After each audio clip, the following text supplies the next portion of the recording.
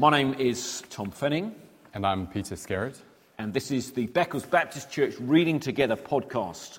A podcast which aims to encourage us as a church family as we read through Tim Chester's book, Enjoying God, so to prompt us to further thinking and further discussion of what we have read. This is episode 7, and we're looking at chapter 6 in the book, which is entitled, In Every Failure, We Can Enjoy the Son's Grace. We have just finished chapters 3, 4, 5, which are 3 chapters focusing on God the Father and how we enjoy relationship with Him. The next 3 chapters, 6, 7, 8, are going to be focusing on how we can enjoy our relationship with God the Son. And do remember, the end of the goal of the book is to help us grasp that we can enjoy relationship with God both as Father, Son, and as Spirit. And as we look at chapter 6, the aim of the chapter itself here is to help us enjoy relationship with God the Son by underlining in our minds that forgiveness of sin is not just possible, it is certain because of what Jesus has done. And we delight knowing Him through His forgiving work. Pete, just give us we're zeroing in on Jesus here, and Tim Chester paints out what Jesus is up to now and how that can grant us assurance of forgiveness. He basically tees up the question, what's Jesus doing now?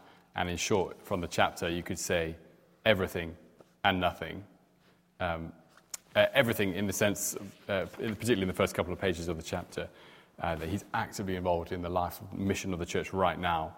And whilst we tend to think of Jesus being a past figure who did great things, we just need to remember, like right now, ascended on high, he's not lost control, he's in charge of all things.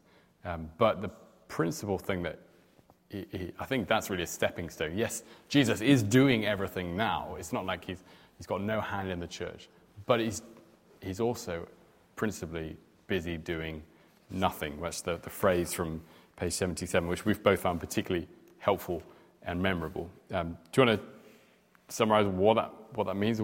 Busy doing nothing? Well, it hinges on this quote from Hebrews 10, which talks about the kind of pattern of the Old Testament priests. That in the Old Testament sacrificial system, there was a daily nature to it, that every day you stood up and you made sacrifices all over again because the sacrifices weren't ultimately effective. But then Jesus turns up as the ultimate priest who fulfills all the priesthood, and he does something that none of the other priests do in this, simply that he is sat down. Yes, it's in page 78, summing up Hebrews 10, the point is this: he sits because his work of salvation is done. It's finished. He's made complete atonement. Yeah, do it for Jesus. Doing nothing is a full-time job. Busy doing nothing. And he really proceeds to unpack for us, doesn't he, as Christians, what that means. Because it'd be all very well to say, well, great, that's great for Jesus. But what does that mean for us? And his principal thing is saying, well, if you're joined to Jesus, then whatever is true of Jesus is true for you too. So if he's seated right now with his Father, that's your guarantee that you are right with the Father too. And so he's pointing to Jesus busy doing nothing, it's finished. And then the implications are for us that we rest in that and trust him. Yep. So, page 79. When you think of Jesus, your first thought should be to think of him before the Father on your behalf. As long as Jesus is in heaven, your place is guaranteed. Great. And he then quotes the Augustus Toplady hymn, doesn't he? He talks about the spirits in heaven. They may be more happy than us, but not secure. And just halfway down page 80, only if Jesus were to be thrown out of heaven would our place in heaven be in jeopardy. And that's never going to happen. So just that sense of certainty, his work is finished. He's now in the one place where he intercedes for us, and our security is certain, our forgiveness is guaranteed. Which is where Chester then pushes it home for us and says, well, if Jesus is busy doing nothing, the thrust of this chapter is that actually we need to get busy doing nothing. Top of page 81. It says, of course, there's lots we should be doing as Christians, but when it comes to earning salvation, winning God's approval, we need to be busy doing nothing. We don't need to do anything for God to be pleased with us because Jesus has done everything. And so we don't need to do anything. We do nothing. But I think it's helpful to say get busy doing that, because I think there's an active sense in which you have to realize and stop trying to do things to get God's approval. And I think if I'm not being conscientious in actually handing over my guilt, pleading forgiveness from the Lord Jesus, I will become very busy at trying to earn God's favour and stack up enough brownie points so that he would want to forgive me. Whereas actually, if Jesus really has finished his work, I need to be conscientiously handing over the guilt of my sin and letting that go. Because, I mean, as Christians, as humans, as he says, we default to trying to win God's approval. If the default setting is this, then we're constantly having to correct our hearts to lean on him, not ourselves. Yep. Which is why he then gives a skew of really helpful quotations from John Owen, doesn't he? Yeah. And unlike the Calvin quotes, which are really complicated, the John Owen quotes are just dead simple. Like these, so, yes. Very top of page 82, God requires me to open my hands, release my grip, and let him deal with my sin, and that I heartily consent to. And then he adds on, this is every day's work. I know not how any peace can be maintained with God without it. And just that encouragement to go back to what we saw in the Lord's Prayer a week or two ago, where we're urged to be people who plead, forgive us our sins. And it's as we plead forgiveness that we know that blessing.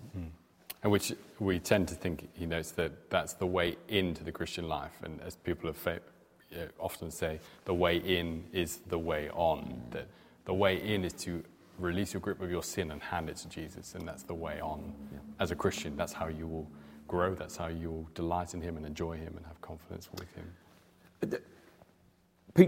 Peter, he then goes on to use this illustration. Tim Chester used the illustration of blessed bartering. So bartering being a kind of when you try and sell something or buy something. And we're saying that this is both a delightful illustration and a failed one as well.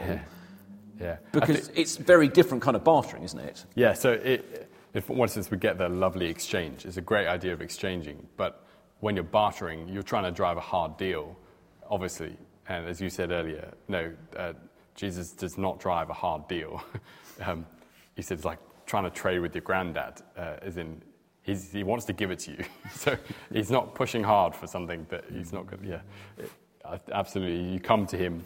I do a deal, he says. I take your failures, sin, guilt, bitterness, curse, wrath, and death, and in return I'll give you joy, love, life, righteousness, and peace.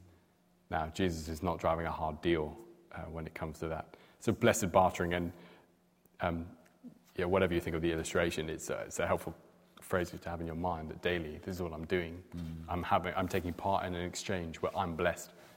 I suppose as he is cursed for taking on our things and paying for them, we receive the blessing. Yeah. A great deal. Yeah.